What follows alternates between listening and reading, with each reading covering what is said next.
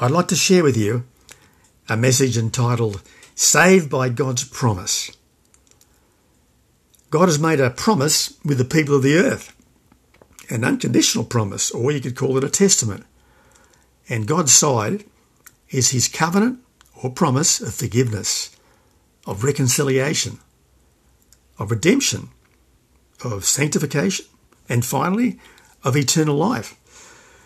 Man's side is to simply believe that God sent his Son, Jesus Christ, as the redeeming sacrifice for man's sins. Man's sins against a holy God. Man ratifies or confirms this covenant so simply by just receiving Christ as our Redeemer and King. I'd like to read you the text for this message from 2 Samuel chapter 9, verses 1 through 13. It's the story of David. He's now well established and secure as king over Israel. All his enemies have perished. And this is what it says. David asked, "Is there anyone still left of the house of Saul, to whom I can show kindness for Jonathan's sake?" Now there was a servant of Saul's household named Ziba. They summoned him to appear before David. And the king said to him, "Are you Ziba?" "At your service," he replied. The king asked, "Is there no one still alive from the house of Saul to whom I can show God's kindness?" Ziba answered the king, "There is still a son of Jonathan. He is lame in both feet." "Where is he?" the king asked. Ziba answered, "He is at the house of Machir, son of Ammiel, in Lodebar." So King David had him brought from Lodebar, from the house of Machir, son of Ammiel. When Mephibosheth, son of Jonathan, the son of Saul, came to David, he bowed down to pay him honour. David said, "Mephibosheth." "At your service," he replied. "Don't be afraid," David said to him, "for I will surely show you kindness for the sake of your father, Jonathan. I will restore to you all the land that belonged to your grandfather Saul, and you will always eat at my table."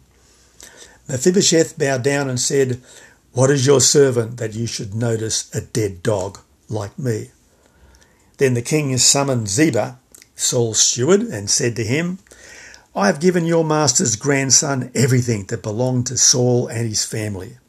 You and your sons and your servants are to farm the land for him and bring in the crops, so that your master's grandson may be provided for. And Mephibosheth, grandson of your master, will always eat at my table." Now Ziba had 15 sons and 20 servants. Then Ziba said to the king, "Your servant will do whatever my lord the king commands his servant to do." So Mephibosheth ate at David's table like one of the king's sons. Mephibosheth had a young son named Micah, and all the members of Ziba's household were servants of Mephibosheth. And Mephibosheth lived in Jerusalem, because he always ate at the king's table. He was lame in both feet. Amen. May the Lord add his blessing to the reading of his word. So I've called this story Saved by God's Promise. In the first part, from verses 1 through 4 of 2 Samuel, I've called The Promises Enacted. Now, we didn't realise by listening to that tale from 2 Samuel about the mutual vow that David had made with Jonathan. We find that back in 1 Samuel chapter 20. I'll read verses 14 to 17. Jonathan's talking. "But show me unfailing kindness like the Lord's kindness as long as I live, so that I may not be killed. And do not ever cut off your kindness from my family, not even when the Lord has cut off every one of David's enemies from the face of the earth." So Jonathan made a covenant with the house of David, saying, "May the Lord call David's enemies to account." And Jonathan and David reaffirmed their oath, his oath, out of love for him, because he loved him as he loved himself. What a beautiful story. So the covenant was made years before between David and Jonathan. most likely when Mephibosheth was quite a young child, even a baby. And now the account says that David's seeking someone to bless according to the agreement, according to the promise, according to the covenant. And Saul's servant Ziba identifies one, Mephibosheth. He was the son of Jonathan. He was raised at the beginning of his life in the palace. But there's an account in 2 Samuel 4, verse 4, when Abner, the ruler of the army, the head man in Israel, was assassinated by one of David's men. There was panic at the palace, and the nurse grabbed Mephibosheth and dropped him, causing him to be lame in both feet. And off then he went in hiding, in exile, to this place in Lodabar at the house of Machir, son of Ammiel. He was raised in the palace, became an exile, crippled in both feet, and he's living in a town called Lodabar, which in the original language means nothing. He was living at a place called nothing. He didn't know about the covenant that David had made with his father Jonathan. Our Father in heaven offers all of us a new promise or a new covenant or a new testament which he has established through his son Jesus. You'll all remember John 3:16. For God so loved the world that he gave his only begotten son, that whoever believes in him should not perish but have eternal life. That's the covenant. That's the promise. That's the vow. That's the New Testament right there. Romans 5:8 says, but God shows his love for us in this, that while we were yet sinners, Christ died for us. That's the promise again. And when John was finishing his gospel in chapter 20, verse 31 of John's gospel, he said, but these are written that you may believe that Jesus Christ is the Son of God, and that believing you may have life in his name. So that was all about the promise. Now I'll move on to the second part of this message from verses 5 and 6 of 2 Samuel chapter 9. Let's review poor old Mephibosheth's life. Born a prince, raised in a palace, made a cripple, staying at someone else's home as their guest, and living in a town called nothing. Now Mephibosheth's expectation of meeting David one day, well, he lived in dread of ever doing that. He hoped he would never meet David because it's the policy and the natural course of things in the ancient world, even in the modern world, for kings to remove, destroy, wipe out the whole family of the king that preceded them.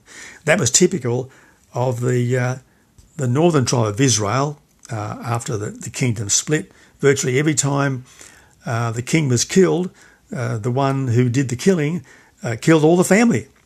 None was left. That even happens today in some Asian countries, or if they're not killed, they're put into prison of some trumped-up charge, or they're basically got rid of so they can never, ever take the throne again.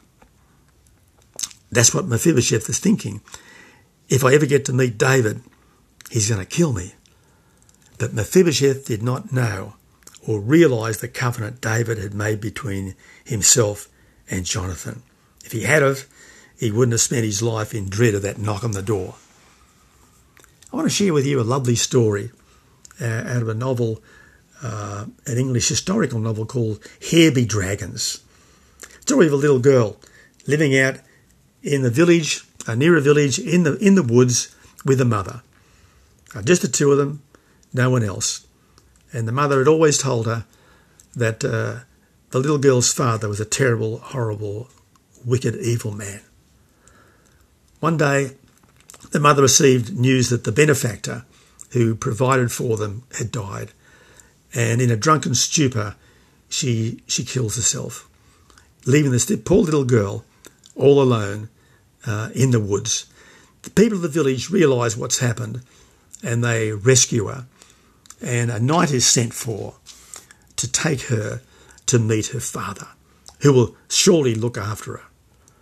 The worst thing possible could have happened to this little girl was that she would meet her father. All her life, she only wanted one thing, It never came. Every year or twice a year, a cart would arrive with all kinds of grocery items, flour and live beasts, a cow, a sheep, a pig, goose and ducks and birds, fowls, and so on, but never the puppy she longed for. But now she was being taken to meet her father. And the knight and his retinue took her along the English country roads, over the English Channel, up this long river, and every night they would stay at a castle or a baronet's home or something like that. And next morning they would move on. One night they came to this particular castle, and the prince in charge seemed to take an extra kind view of this little girl and told her that there was a special dinner that night just for her. When she arrived at the dinner, it was a banquet. There were lots of people there, all beautifully dressed, and it was a wonderful occasion. Then, in the middle of the feast, eating food she'd never seen before, the man in charge presented her, would you believe it, a puppy. She was thrilled. Her life was completed, even though her mother had died, except the dread of meeting her father. The next morning when she looked out of the window, there was the knight who'd brought her, saddling his horse, and the people who'd come with him as well. So she runs and hides. She hides in a closet, and it's several hours before someone finds her and brings her to the man of the castle, whereupon she begs him, and sobbing and screaming and pleading, please don't take me, please don't let them take me to my father. And of course, the man says to her, I am your father. Turns out he was going to be King John of England, the man who signed the Magna Carta. It's a lovely story about the little girl grows up to be a princess and marries the Prince of Wales, a Welsh king to be. Very much like the situation we find ourselves here. Mephibosheth was in dread of ever meeting David. And like this little girl, many people today live in dread of meeting their heavenly Father, God Almighty, because they see God as a judge, one who is going to call them to account for their wayward lives. Everything they've done wrong, he'll list it. But like Mephibosheth, they don't realise that the covenant or the promise or the testament of grace has been formed by God Almighty through his son Jesus, and we're all eligible to that promise. Back to Mephibosheth, he must have trembled and been very resentful towards this one who was now his king. And the world needs to see the identity of God's son and the gift of God that awaits them. That was the second part of this message. The promise is confirmed. Now, and finally, the final part from verses 7 through 13 of 2 Samuel 9, the promise is explained. Wonderful, gracious words that David says to Mephibosheth when he's finally brought before him. The soldiers have found him, they brought him to David, and David says to him, don't be afraid. Don't be afraid, Mephibosheth. No one's going to harm you. I made a covenant with your father Jonathan that whatever happened to one of us, the other one would take care and preserve his family. And I'm going to look after you. I will surely show you kindness for the sake of your father David, your father Jonathan, says David. Kindness because of the promise with Jonathan. He says, I'm giving you all the land of your father, your grandfather Saul. Everything he owned and possessed now belongs to you.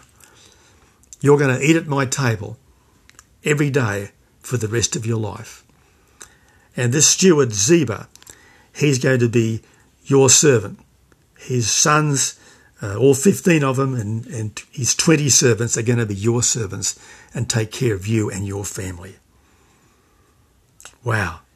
Mephibosheth, I'm raising you to a seat of honour and grace. You'll be taken care of by me for the rest of your life. The wonderful thing about God's covenant of grace is it's all about blessing the one who believes.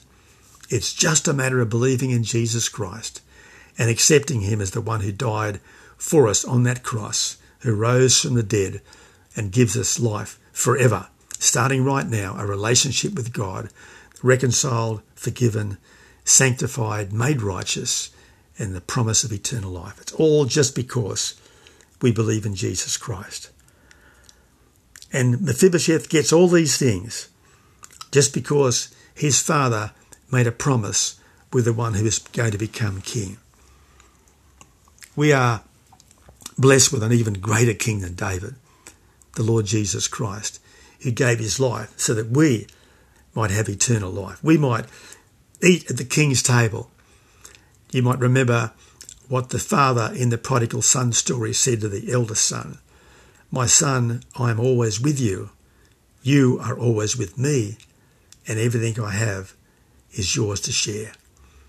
Our Father in heaven offers us a place at his table for the rest of our life. Our life will change. Our life will never be the same again. It's all because of what God has done. Redeeming grace is like this. We're crossed off the list of unforgiven sinners. We're adopted as a son or daughter of God. We're given new life in Christ. We're sealed with and filled with God's Holy Spirit, and we're given a reserved home in heaven. This passage I read today from 2 Samuel chapter 9 and verses 1 through 13 ends with these words. It's quite beautiful. So Mephibosheth ate at David's table like one of the king's sons. Mephibosheth had a young son named Micah, and all the members of Ziba's household were servants of Mephibosheth. And Mephibosheth lived in Jerusalem because he always ate at the king's table. He was lame in both feet. This man was born a prince. He was crippled. He spent his growing up years in misery and fear. And now, for the third time, it says he's going to eat always at the king's table. God has a promise for you and for your loved ones by simply believing in his Son, Jesus Christ. May the Lord bless you today and always. Amen.